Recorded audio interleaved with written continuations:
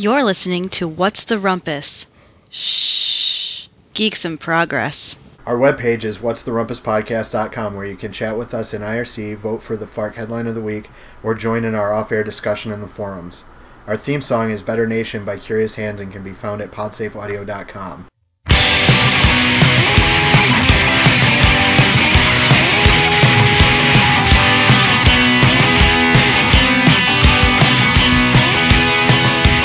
Welcome to another episode of What's the Rumpus. I'm Adrian Hanna. I'm Ryder Stepp. I'm Chris Steinberg. Guest hosting. Yep. Hey Steinberg, do you feel like butt as much as I do right now? Yes. Yeah. Very much hungover. Very much jet lag too. Oh. Yeah, you get a time switch and a time zone change. Yeah. Wait, did that take you back to square one or no? Well, it was kind of confusing. They both went in the same way. So he went from Eastern to Central Time and had the fall back. So he went back 2 hours. I gained 2 hours. Yeah, because I did the same thing. Oh, okay. I figured you did because I was just talking to somebody about the time zones in Indiana and how they're totally messed up. But apparently they fixed most of it in 2005. But before 2005, it was like really messed up. Yeah. Yeah. I woke up this morning and I looked at my cell phone. My cell phone set for like getting up early so I get back to the airport. And it was weird because the network automatically updated the time on my phone, but like the clocks in the hotel all said an hour later than what my phone said. So I just thought that my phone was still on Central Time and not Eastern Time, and I thought I was an hour behind. So I was like rushing to get the car and get to the airport or whatever. And then I was like, wait a second, why does my GPS that I was using to get to the airport say that it's the same time as my phone? Is that still on Central Time? That can't be right. That's based off of the satellites. Oh, yeah. I forgot. At least it didn't go the other way. Then you would have been boned. Yeah. But yeah, we actually made it to the airport like 4 hours before the plane took off. We kind of just like hung out in the Detroit airport for a while, and it was actually nice. It's like the first time I've ever been like getting on a plane where I wasn't rushed to get to the airport or get on the plane like right after getting through security. That happens to me all the time because I always go too early, and then I'm like in the Houghton. I've been in the Houghton airport where it's like, nothing to do. I'm through security. I'm gonna go stare at a window.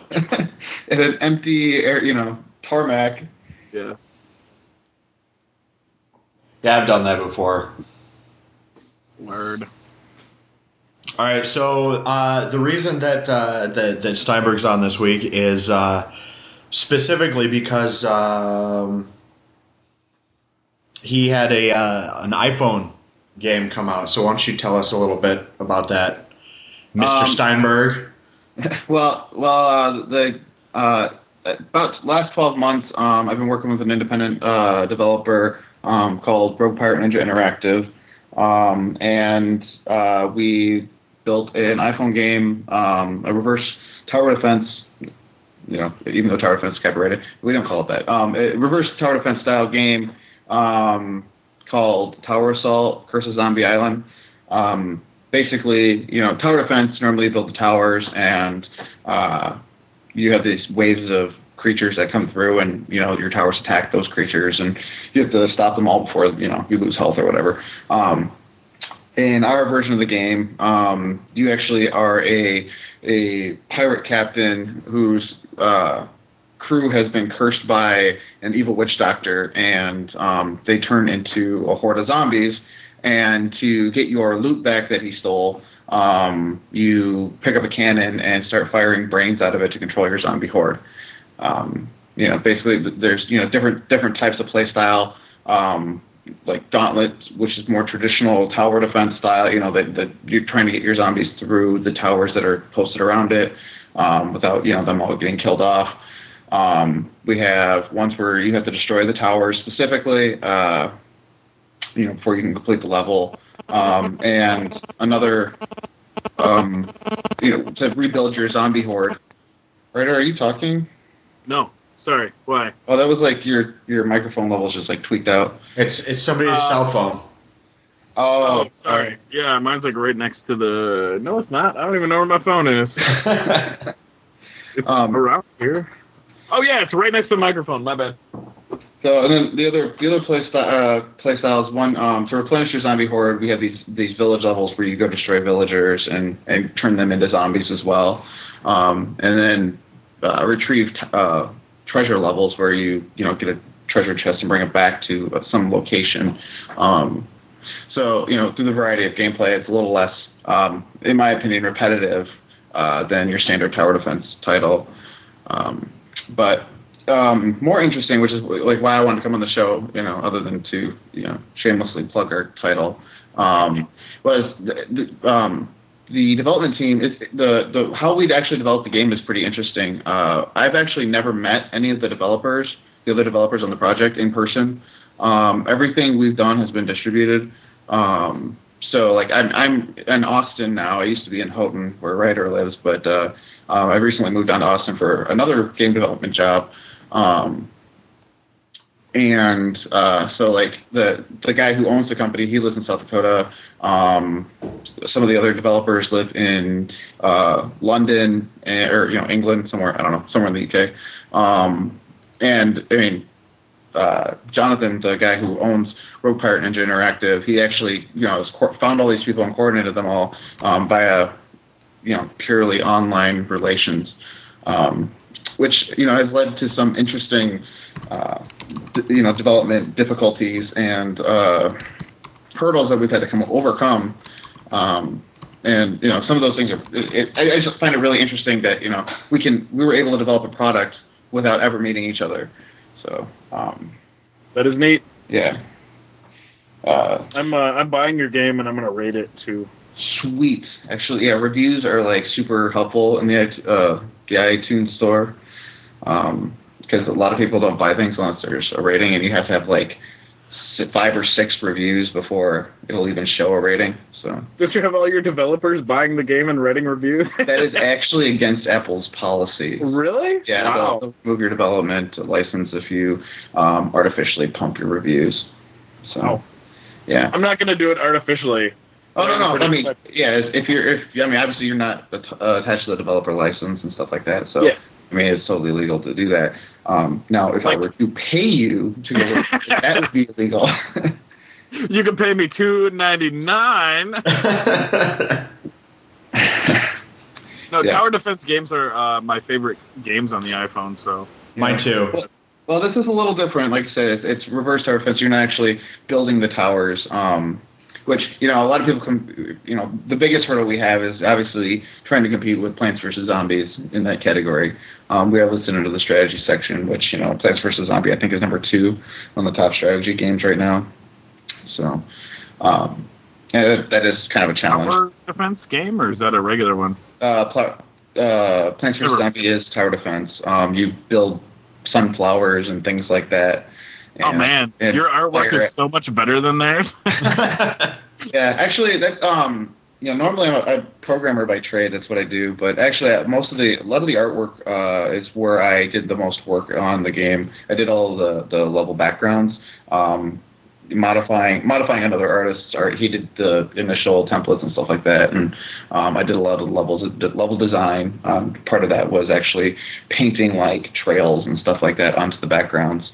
And that was an interesting experience for me as well, because I program all day, and like when I first started working on the project, I was helping Jonathan do AI prototyping and stuff like that. But the iPhone development's all done in Xcode using Objective-C, and I'm not really an Objective-C programmer. I mean, I know C and I know C++, but Objective-C's got a little, kind of a weird syntax. So trying to switch, mindsets when I got home after programming all day in C++ and C# to trying to, look at Objective-C code. My brain was just fried. I'm like, Jonathan, I can't do this. I'll do design work and I'll do art, at least then is a little less taxing on the brain. So yeah. It actually worked out pretty well. And I've got some, pseudo decent Photoshop skills now that I didn't have before. So. What's the artwork done? What's the format of the pictures? The format is, I think Jonathan had to run a compression on them. I'm not sure. I know that I had to save them out as JPEG. Oh, really? That's Or interesting. Ping or something like that. Yeah, I think it was Ping. So yeah, Jonathan actually, Jonathan Wolf is like I said, the guy who runs Rogue Pirate Ninja. He's actually got a master's in computer science from I don't know where, but he wrote the whole engine that the game runs on himself in Objective C. So that's pretty impressive too, I think. Is there going to be more games based on the engine? Are you licensing the engine? He actually is planning on releasing it as freeware. Oh. I think he might already have it on SourceForge. I'm not sure though. Cool. But he does have another title that he released on the engine. It's called Iris AG, which is a puzzle game. It's an interesting title as well. It's kind of like it's like Tetris only wrapped around a like 3D cylinder. So that's also on the App Store. I think that's listed at like 99 cents right now. I remember you telling me about that app. Yeah.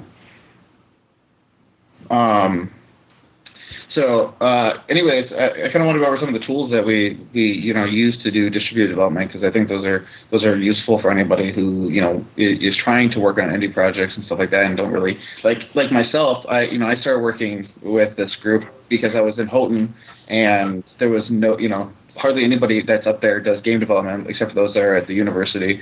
And to be honest, I was in an enterprise that did game development at Michigan Tech, and it was we never got anywhere.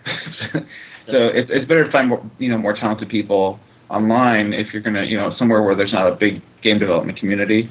There's not like an active IGDA. What's IGDA? IGDA is an Independent Game Developers Association.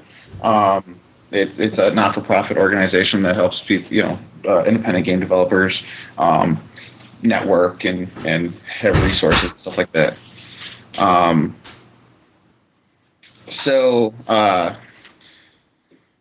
I guess the big tool that obviously is the most important thing that we used is Gmail. Without Gmail, I don't think we ever could have possibly did what we did. I mean, email is like super important. When you're all distributed, there's no way to develop a solid product without being able to talk about what you're working on. So, I mean, we had tons of email threads, some of them, 80, 90, 100, emails long. And that's also like Jonathan would, keep us all up to date as to what was going on overall on the project. Right along with that, we also used Ventrilo and Skype a lot.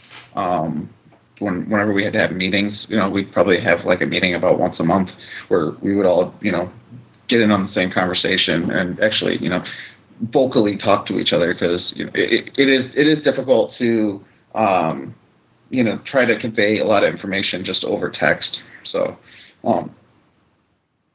AIM, stuff like that. As far as actually development is concerned, though, one of the more interesting tools we use, and I know that I talked to, I think I did it on a previous episode. I talked about Redmine, which is a source project management software written in Ruby.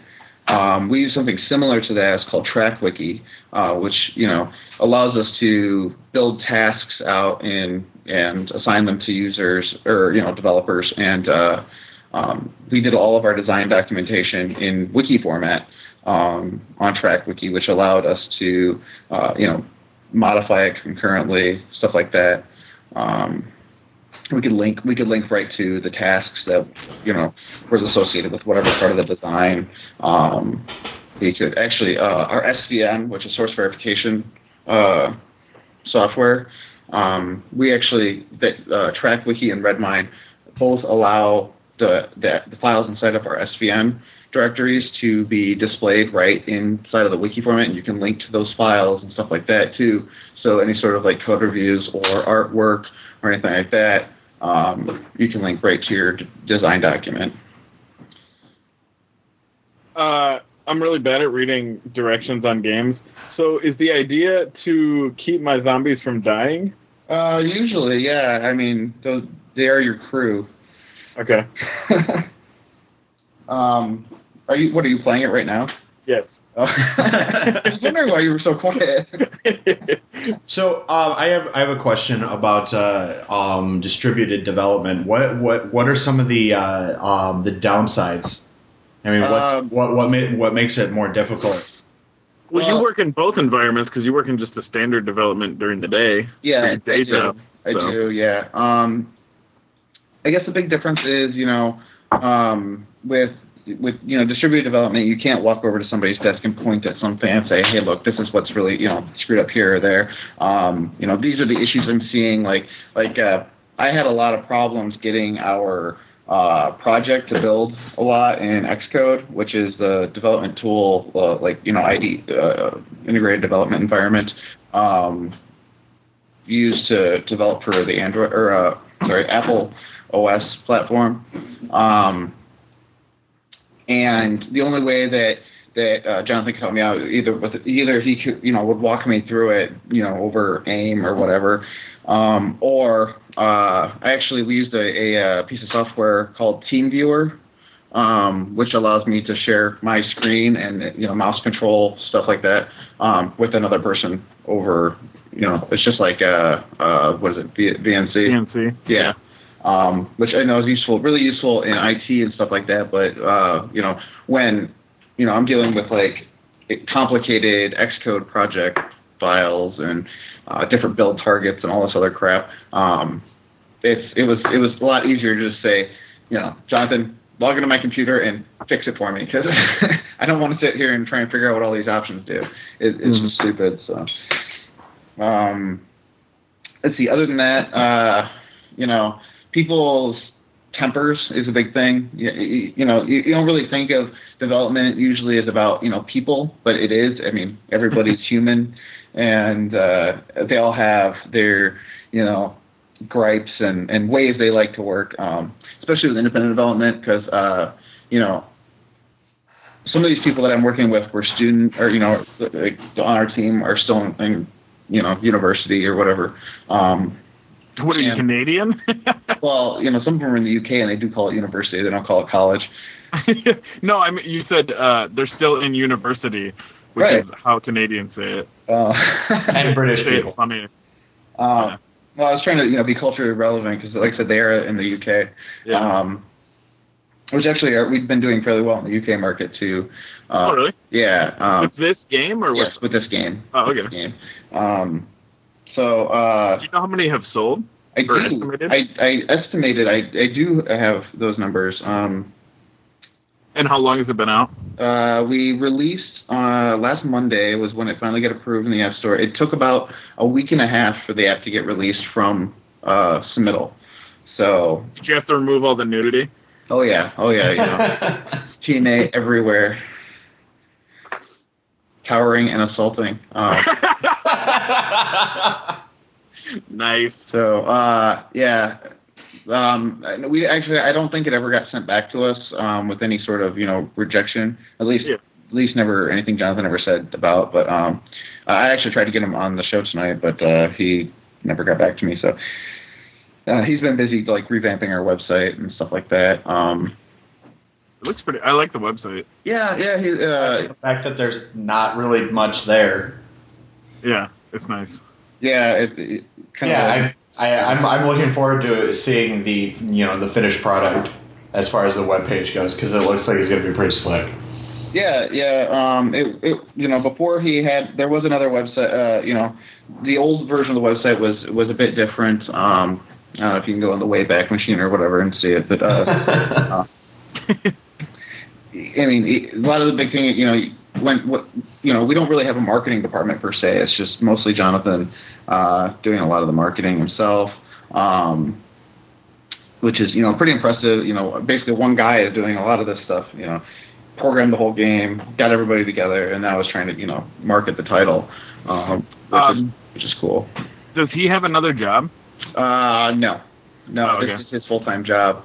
And RSAG didn't sell all that well when he developed it, so this is kind of like his baby right now. So he's trying to build up Rogue Ninja as a contracting house too.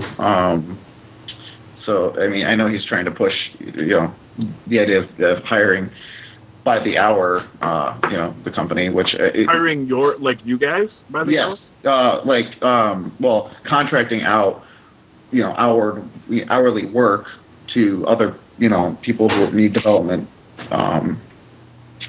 So, and that's, smaller business like this, that's really the only way you can survive in a software development. A friend of mine down here in Austin also owns his own company. His is Bagel Studios, as in like a seagull, except that lives by the bay. Bagel? Bagel, yes, Bagel. Okay. So, but he's doing similar work. He contracts himself out to other developers, doing like Facebook titles and stuff like that. But he's trying to, get to the point where he can build his own title as well. So, I mean, you kind of got to start there if you're, an independent. You don't have like millions of dollars to throw at a project. So, yeah. What about the other developers? Do they have jobs? I think obviously, but yeah, I think I'm actually the only one that has a full-time job in game development, or just period. Period. A couple of them are artists, and I think a lot of both of the artists tend to do a lot of contract work themselves.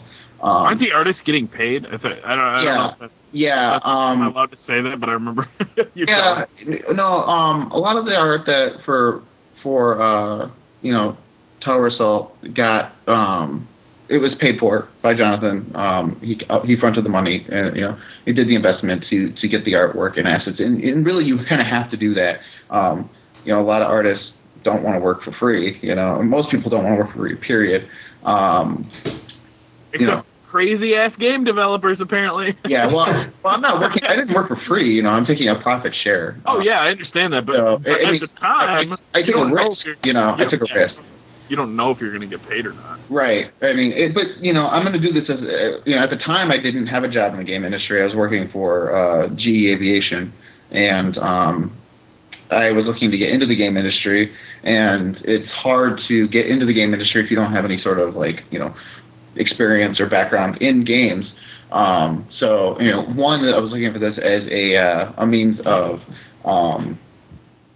building a resume item or whatever. But also, two, I was going to be working on a game title anyways, and I've worked on quite a few independent projects that have, kind of, panned out, or I get, games are hard to develop by yourself. I'm not really an artist. I don't know how to do the 3D models and stuff like that. Mostly I'm just a programmer, and to be able to, join up with a group of other, dedicated people that all have different talents, it's a lot easier to be able to produce something, and get it all the way to completion. So, it was worth me taking the risk if I knew that I could get the title out, we could get the title out the door, because, now it's exposed to the world, and I can point to it and say, look, I've worked on this, so.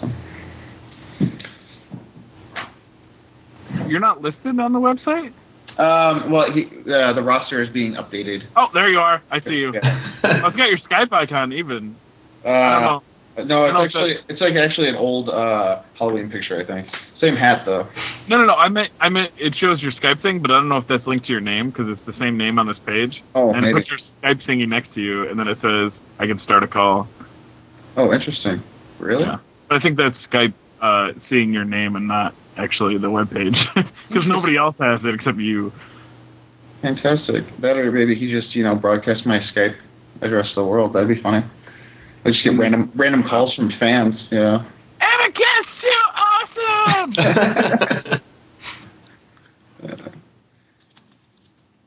So I was interested in the whole concept of the reverse tower defense game. Right. Because like Ryder said earlier, tower defense games are probably my favorite games to play because they're really easy to sit down and just start going with. But I'd never actually thought of or heard of the concept of a reverse tower defense game. Yeah, we're hoping we're kind of unique in that aspect, at least for a while, because everything gets copied eventually. But I mean, I haven't seen a reverse tower defense game either. I mean, I've seen strategy games where you control people, move them around a board or whatever. But I think the interesting thing about how we approached it, and luckily zombies are a good tool for this because they are these kind of single-minded, drones that just kind of, do their, brains and attack whatever's closest to them. So, it provided, we didn't have to put a whole lot of because the control schemes on an iPhone are kind of limited. You get just touch or whatever. So to utilize that effectively, we didn't want to have very complex controls as far as controlling the zombie horde. So, firing brains to move them around, it worked well. The concept, I think, worked well together.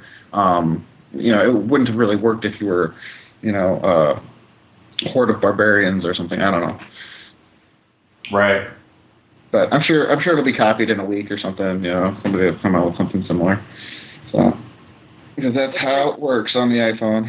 Hopefully you guys sell like 1 billion copies before that happens. Yeah, that'd be great. But yeah, anyways, you asked how we've been selling or whatever.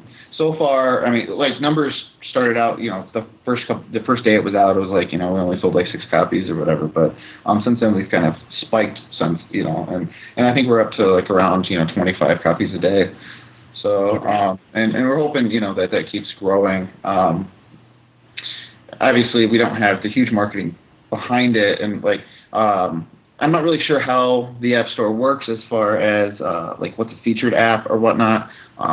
Unfortunately, like when we first released, we didn't get a featured spot, so that affects development, or how it sells, because most people just look at the featured list and buy whatever comes out on that. I mean, Angry Birds is a great example. They released a Halloween version of Angry Birds. It was automatically featured on their featured apps, and instantly jumped to the top of the charts. So actually, I play Angry Birds almost every day. Yeah, Angry Birds is a good game. I own Angry Birds. I buy a lot of iPhone games just because they're cheap and I can play them while I'm in the bathroom. So am I trying to turn the humans into zombies? Yes, you are. Oh, okay. That's how you replenish your horde. Gotcha. And that way you can continue through levels. And levels are replayable. And hopefully we've made them effectively short enough to where, you feel like you can complete a level in, one level or 2 or 3 in one sitting.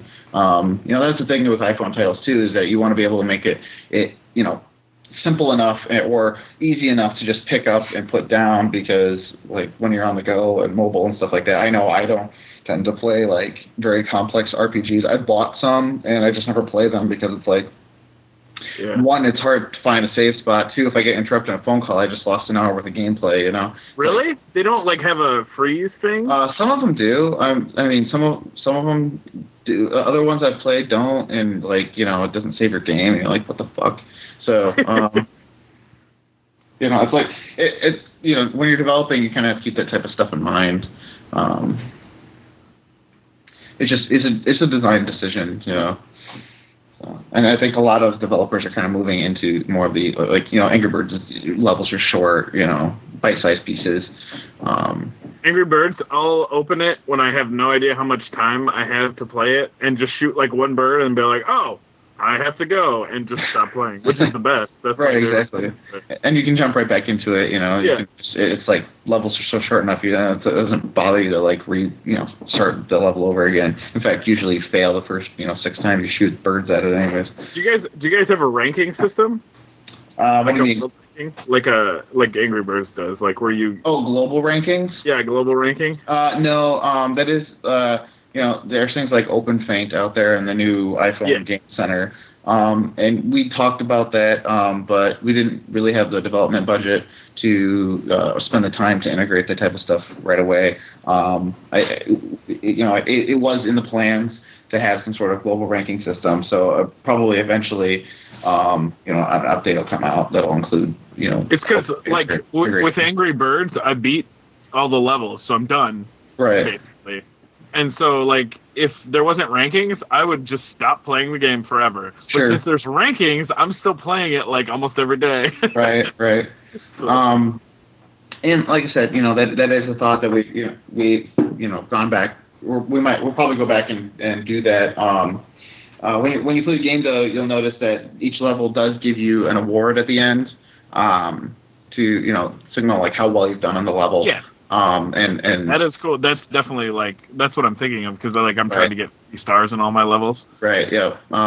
So I'm hoping. I mean, you want gold medals, right? So Yeah. eventually we would like to, hopefully integrate that into the open thing, and there's not really a point system per se. I mean, there's these an underlying scoring system that goes on there, but it would be cool if you could get achievements or whatever for getting all gold medals or all silver medals or seeing the game under beginner. I was actually just on the zombie plant game, and they said they added 12 new achievements, and it's achievements are the crack of the game industry. Yeah, they are. You want people to keep playing a game forever, put in 1 million achievements that they can only get 10 of. Right, exactly. Yeah, they call those people achievement whores, myself included. I do have, I have an open fan account. I have my PS3 that have achievements. I'm not 100% though. I don't play a game to 100% because I have so many games I want to play.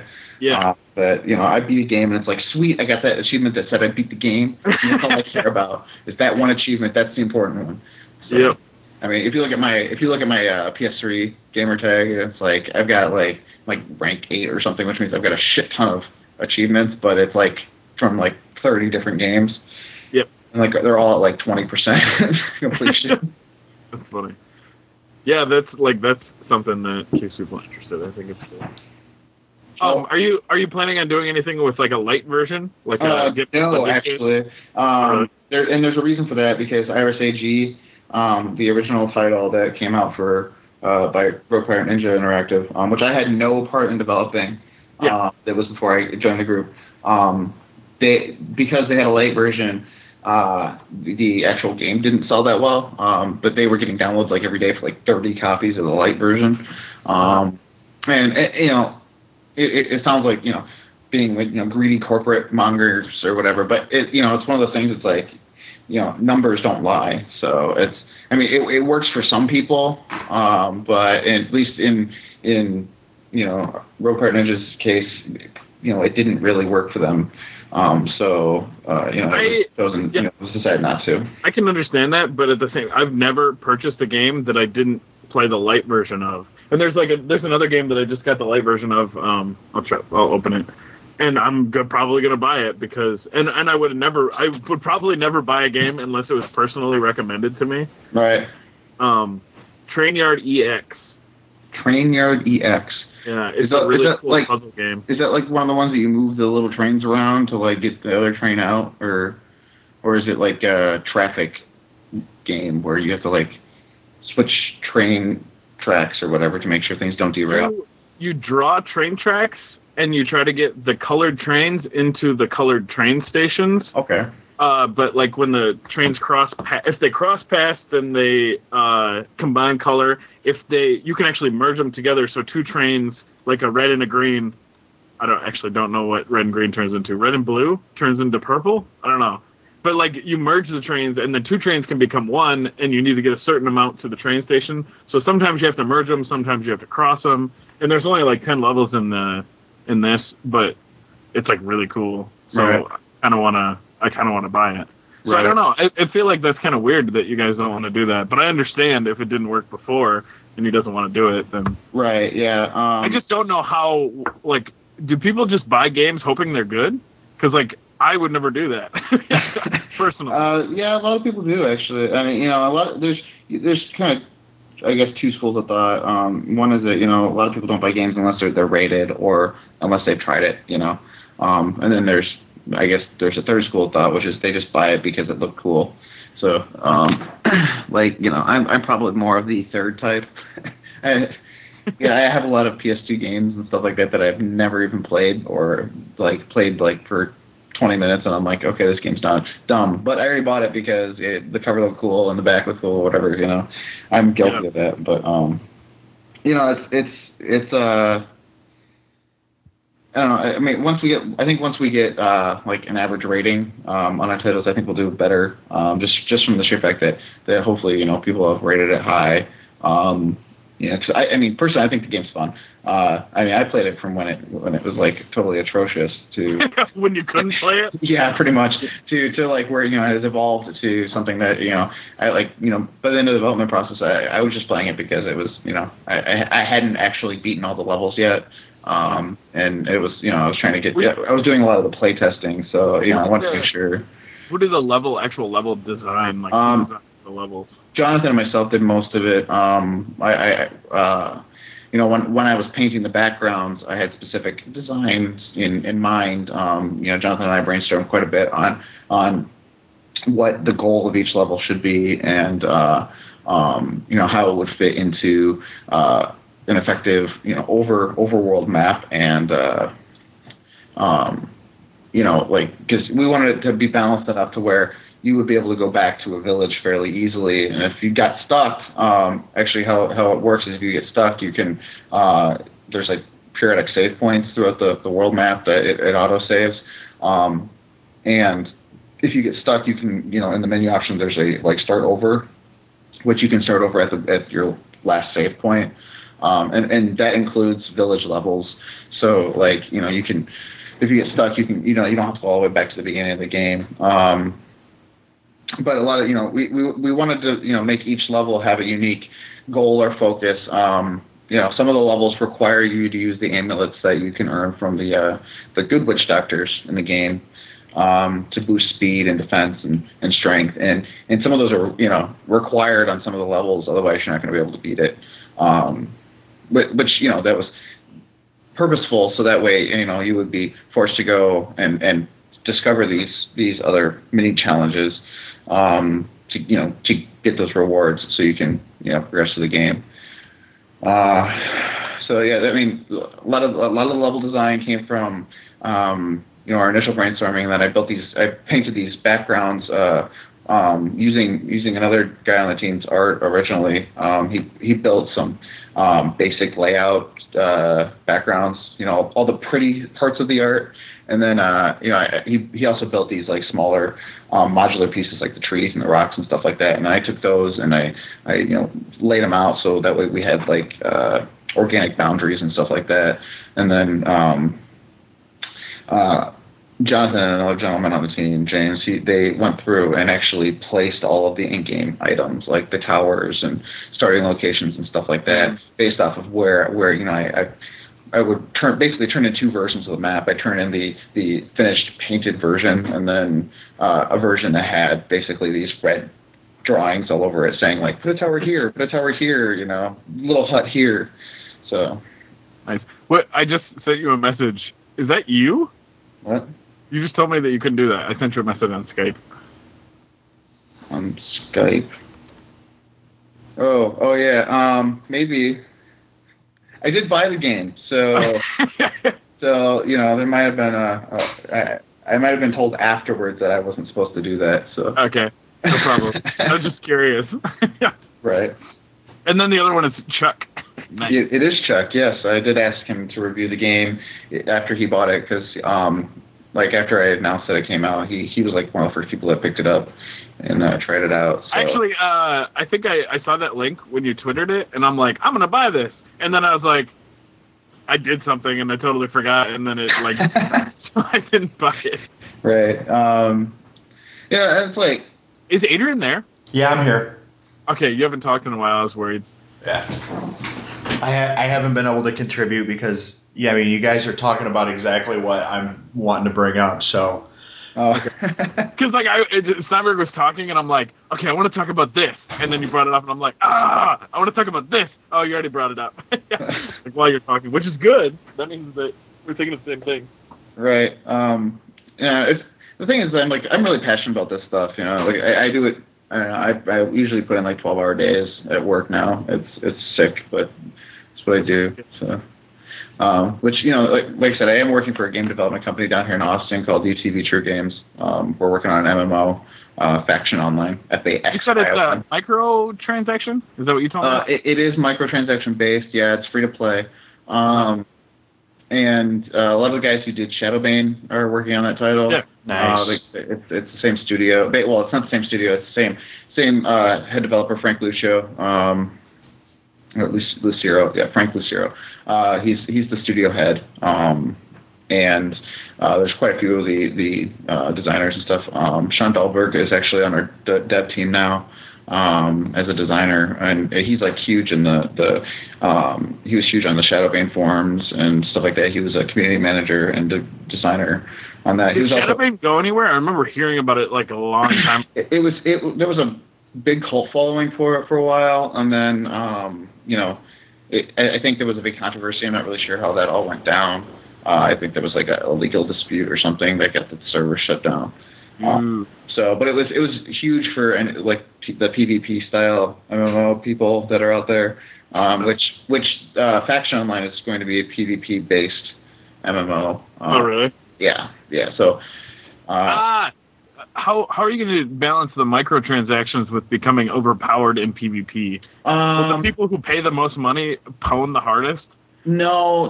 There a lot of the design work that's going into it is directly related to that. I don't know really how much I can talk about it as far as a design standpoint out there.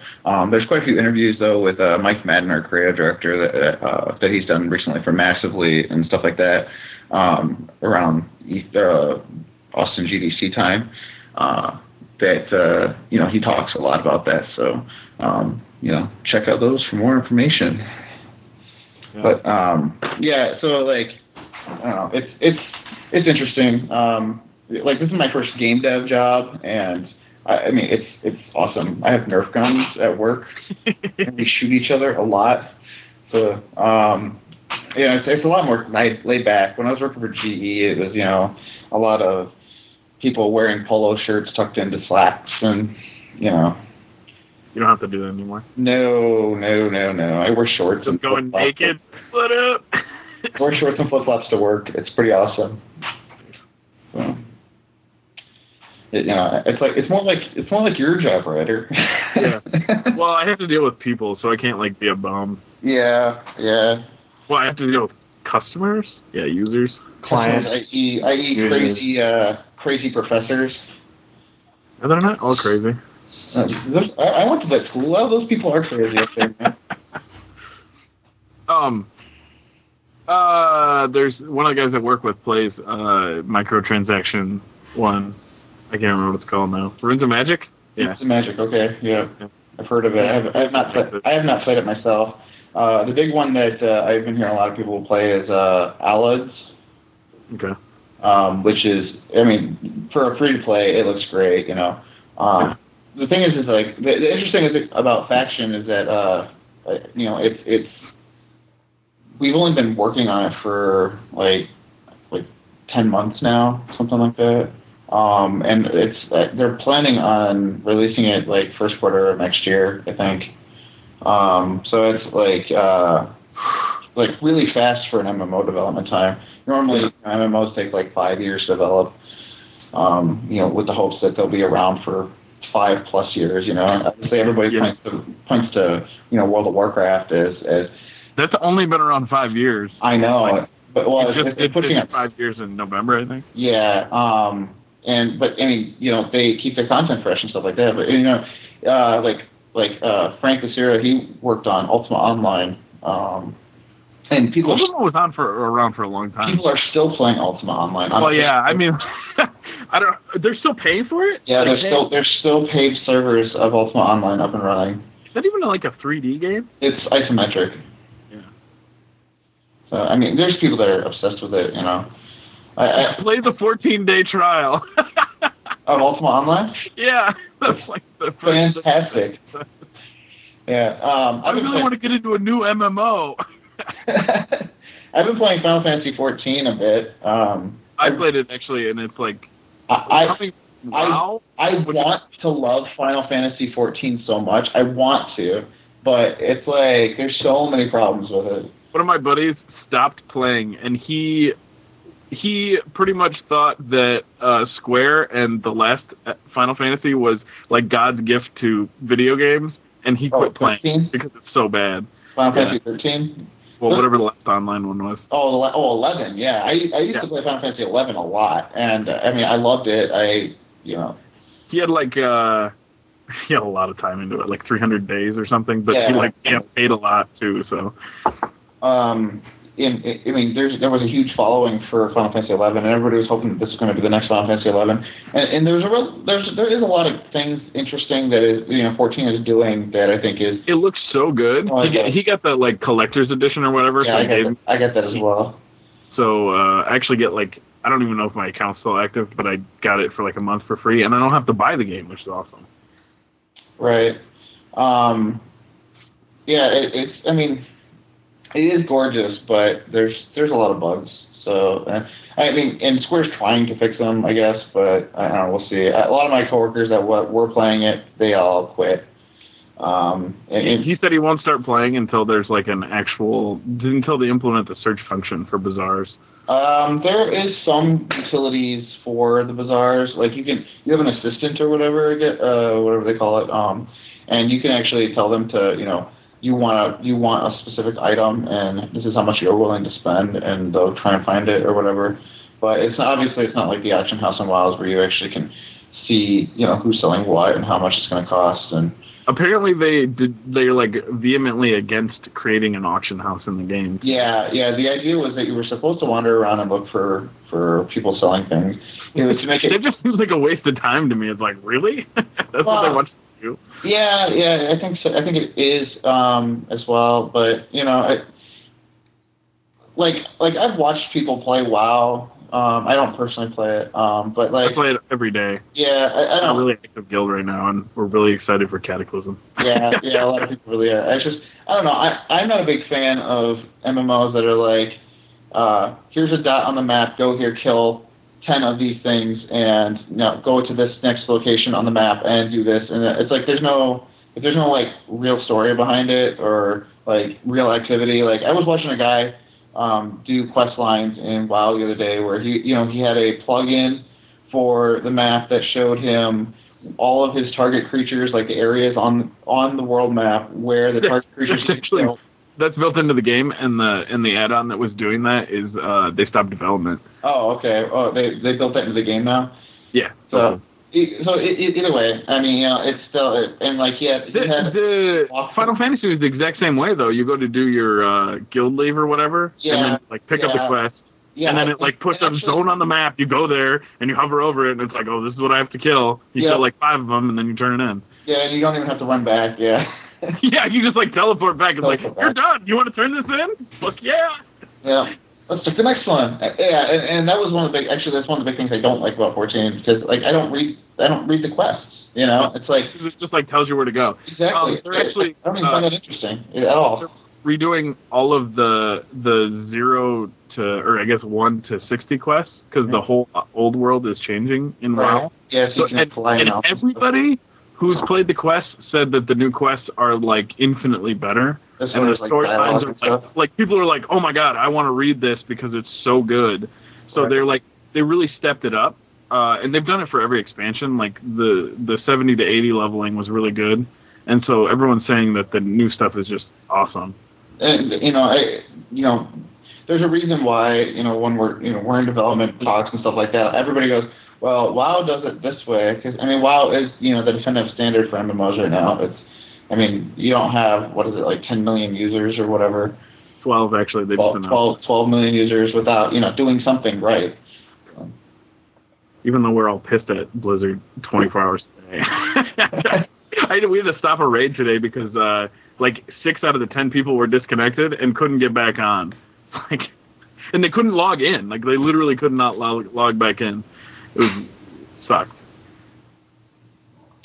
But on a separate note, I haven't even done questing in a really long time because I've only been doing raiding, and I really enjoy raiding. It's just really fun. Yeah, and I think WoW really excels in that aspect. They really got that down to it's more there is a visual aspect to WoW's raiding that's just it's fun, it's fast paced, that type of thing. Sometimes it's fast paced, sometimes you stand around waiting forever, but that's. Yeah.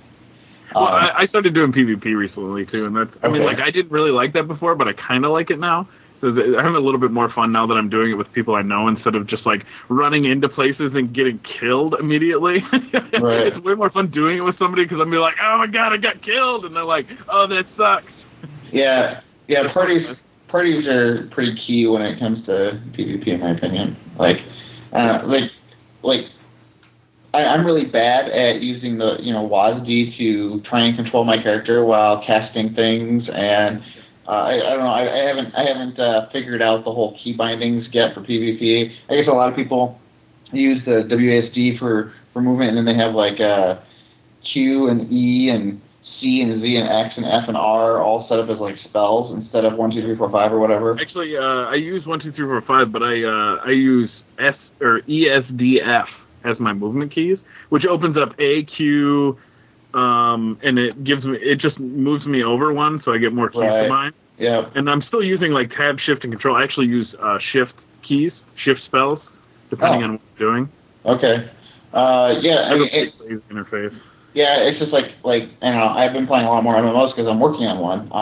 Yeah. So, you kind of have to know, what else is out there, and especially I'm a graphics programmer, UTV, so it's like, how does our water shader compare to, they actually game just XYZ? updated water shading on or water effects on WoW, and they look way better. Yeah, the game doesn't look that good. But. No, I mean, the big thing is like, with MMOs and stuff like that, online games, you're trying to shoot for such a big, broad audience that your minimum spec is like all over the board. So, yep. Like if you're trying to shoot for like circa 2003 computers to just it's like well, okay, especially with the free to play, because you might be attracting people that just have like shit hardware, right, and can't play WoW or can't play Final Fantasy 14 or whatever, and it's like they still want to go out and have fun and play something, Yep. So that's a lot of stuff I have to deal with. Is I have to make sure I provide options for turning down graphics, and it's like I want to put in all these really cool shaders and DirectX 11 features. Yeah. And like I have right now. I mean, I have to target everything to DirectX 9 because it's like that's the big. People are still running XP machines, and XP machines don't handle DirectX 10. So it's just that's the nature of the beast in that regard. So. Adrian still there? Yeah, I'm still here. Okay. I want Adrian to talk. Yeah, it's kind of this is kind of bad for me because I don't play video games really. So. Wait, weren't you playing Assassin's Creed like not that long ago? Yeah, I played. See, like what happens is I'll sit down and I'll play a video game, and I'll spend like an entire weekend playing a video game, and I'll finish it up, and then I'll just not touch any video games for like 6 months or something like that. Like this summer on Steam, they had a really big summer sale. Oh yeah, I was broke the summer after that sale. So. Yeah, I bought like 20 games. I've only played one of them so far. Yep, same boat here too. Are you planning on playing the other ones? Yeah, I plan on it. I just haven't gotten around to, taking some time to sit down and play them. Plus, I'm completely addicted to Civilization 5, so I guess I am playing a lot of video games. Yeah, I know a lot of people that Yeah, I have a friend down here that I haven't really talked to him much since the 5 came out. That's funny. So to give you an idea of how hardcore I've ended up in World of Warcraft, I actually have a guild meeting at 10 o'clock discussing loot for Cataclysm and raid groups. Wow. Yeah. Are you like a leader in your guild, or? I am an officer. You are an officer. Yeah. I think there's roughly, it's hard to say how many members there are. There's like 200 or 300 tunes, but I think there's like 60 or 70 members. Tunes? What do you mean tunes? Characters. Oh, okay. Yeah. I've never heard them called tunes before. I don't know. A lot of people call them that. One of my buddies said, if you call them tunes, I will stab you in the eye with a pencil. I hope he hears this podcast then. This one's for you, Dustin. He's the same guy who played Final Fantasy and quit playing the new one. Yeah.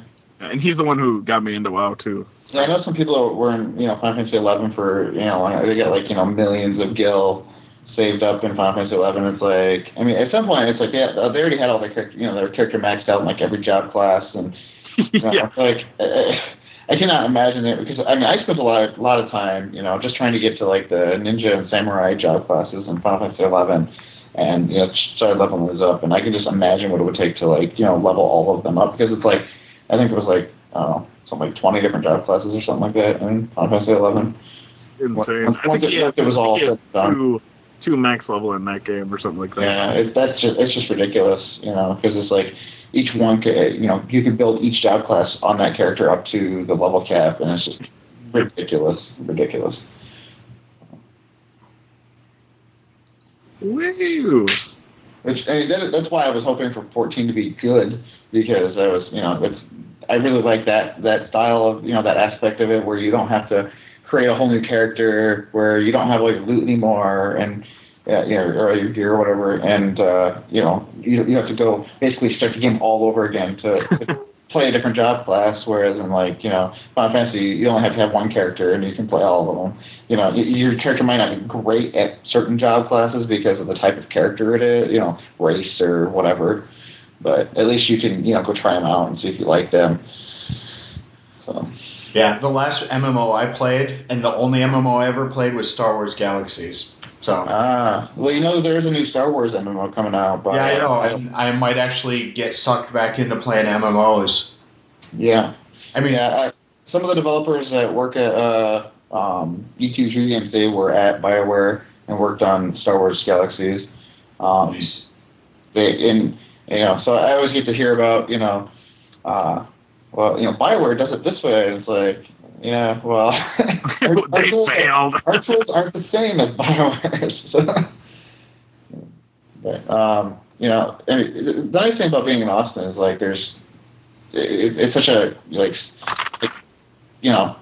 a small world down here. Like, even though it's a big city and there's quite a few companies down here, like everybody knows everybody. We have like a game developer beer night that I go to, and nice. So like a lot of BioWare people go to that. A lot of Vigil people go to that. BioWare's based in Austin, isn't it? Yep. Well, their MMO branch is, at least that's what they're working on right now, is the Star Wars Galaxies or whatever. The Knights of the Old Republic.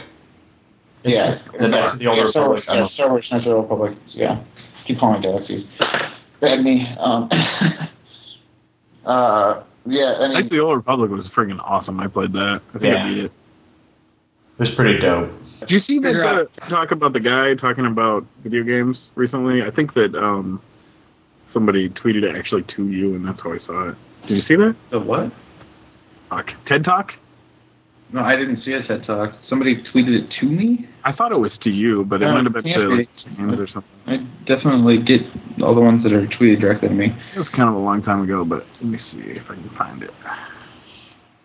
Most favorited this week. That seems like it would be good. What was the TED Talk about? It was about how video games and satisfaction can be used to, like, in real life. But here we go.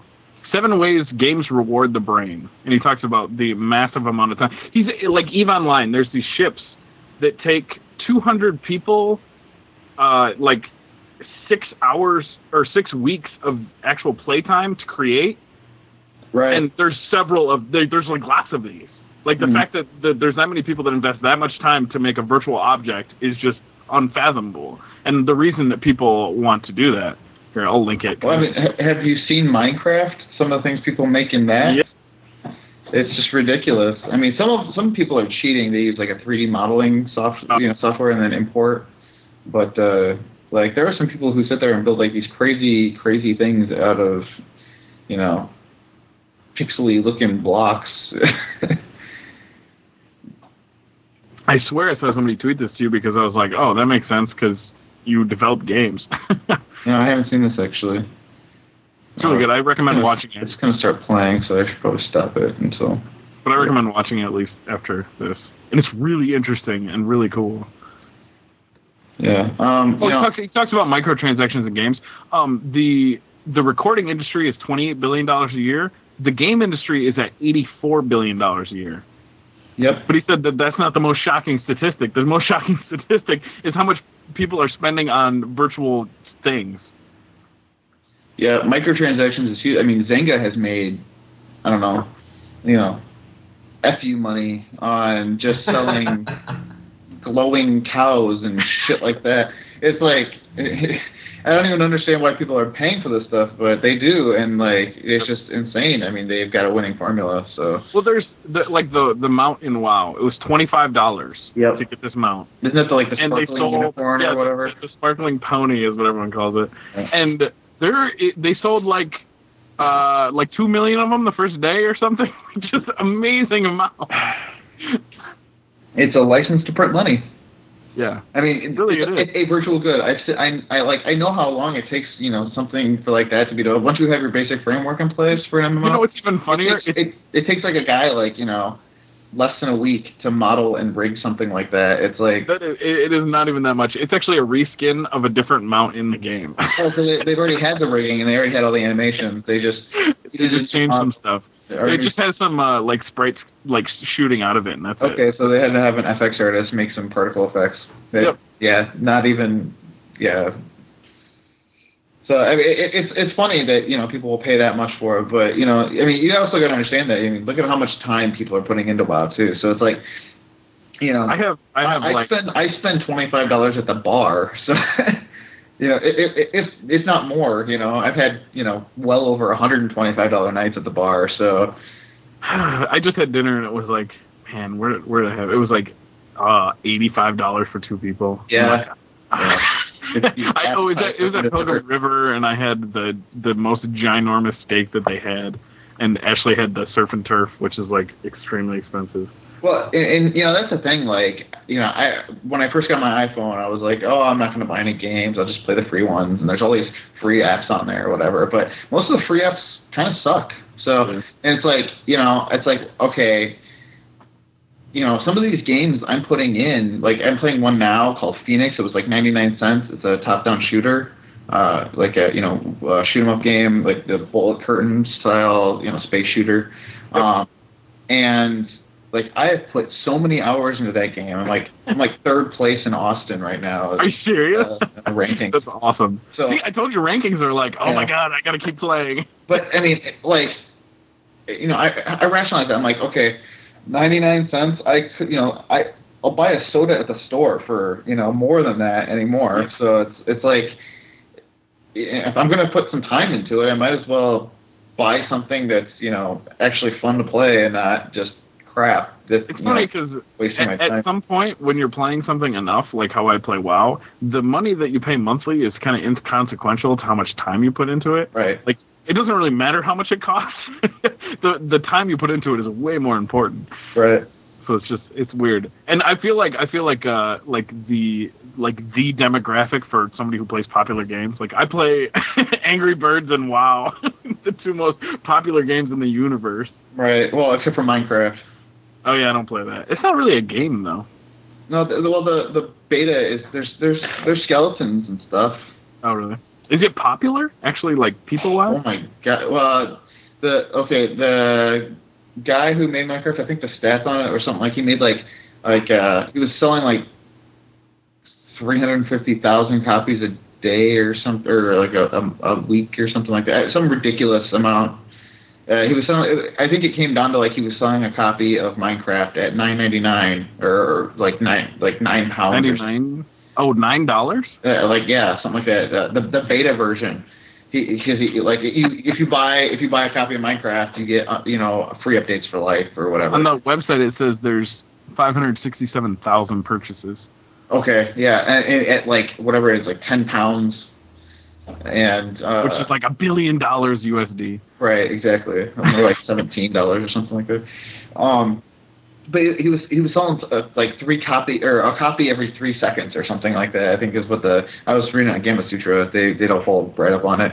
It's just ridiculous. It's like that's one developer who developed it's a title that like the graphics look like crap. Yeah, they look terrible. Yeah, but I mean, it's just he fell into a concept that works. It's simple. and people just get lost in it. So it's they can make whatever they want. Of course, I can make the same things in Paint, but like hire me to be your what do you call it? Art person. Artist. Better than this. Well, it's just I'm saying like I've seen some of the things people make, and it's like a giant wall of different colored blocks that make a picture like of Mario or Mega Man or something like that. And it's like dude, I could have you copied it pixel for pixel. I could do the same thing in Paint. It's just because it's a 3D environment, you can walk around and share your things with people that you find it more interesting. I find the crafting more interesting in Minecraft. He has, like where you have to like do certain things to get certain items and stuff. Yeah, like to make a pickaxe or whatever, you have to have 3 pieces of wood and 2 pieces of iron ore or something like that, and you actually have to put it in, build it in the shape of like a pickaxe or whatever inside of this like 3x3 square, and that creates your item. And the different recipes require different patterns and stuff. And coming from a person, like myself, who's put hundreds of hours into Diablo 2, strictly because of the crafting system, it's interesting because it's a very similar concept in crafting, but it has more complexity because it requires specific orders and not just specific items. Mm-hmm. And he's built a whole system off of that, and it's fun. That's why I won't play it, because one, I tried the demo and I just I'm digging a hole, like not much going on here. I'm just digging a hole. I built a house or whatever, and it's like, okay, that was interesting enough for whatever. There's no story, no plot, nothing. I'm done. And stuff, punching dirt. Graphics are like. But why are his textures like such terrible resolution? That's part of the appeal. Oh, that's retarded. It's funny. There's like no gravity. There's gravity on the character or whatever. But like if you dig a like there's trees in the game or whatever. If you like knock out the base of the tree, the leaves just still hang in the air and stuff like that. It's like I don't know. But even funnier, I don't know if you heard about this, but his site, the guy who made Minecraft, his site got denial of service attacked by people on /B, just because 4chan people are crazy, and I think it was I think it was them telling him that they were denial of servicing his site until he released an update, because after he made all his money, he hadn't released an update in a while, and people were pissed off that they still only had a partial game, and they paid for it. I'm playing the browser version. Yeah. And I dug through the ground, just randomly going crazy, digging through the ground, and I found an underground level with herbs everywhere or something. Yep. Yeah. There's mushrooms and stuff. Yeah. But I did not think that I would find something like this. I'm gonna go down further. Yeah. The worlds, I guess, are always random too. Their layouts, where minerals are and stuff like that. I guess you can find diamonds and stuff like that, and things are made with that. The big thing is there was a cart upgrade or update or whatever that he added the ability to craft these mine cart tracks, and these mine carts themselves. So you can find videos online all over the place of people making these huge elaborate roller coaster looking things that you can then push. You hit the cart and it starts running down the track. You jump on the cart and you can ride it like a roller coaster. I got underground and I don't know how to get back up, so I quit. Rage quit. Sorry. Fuck you guys. I hate you guys. I recommend watching that video about the way video games reward you. Yeah, I'll definitely watch it after we get done recording. But he has a really cool accent too. So is that the rumpus? It's the rumpus! Caught smoking, double choking, linger around my spleen. I'm dying to find some time. Newspaper conservation, can't believe this election, can't believe these words are true. I never lost faith. It seems that the words escape out of state. That's not really true.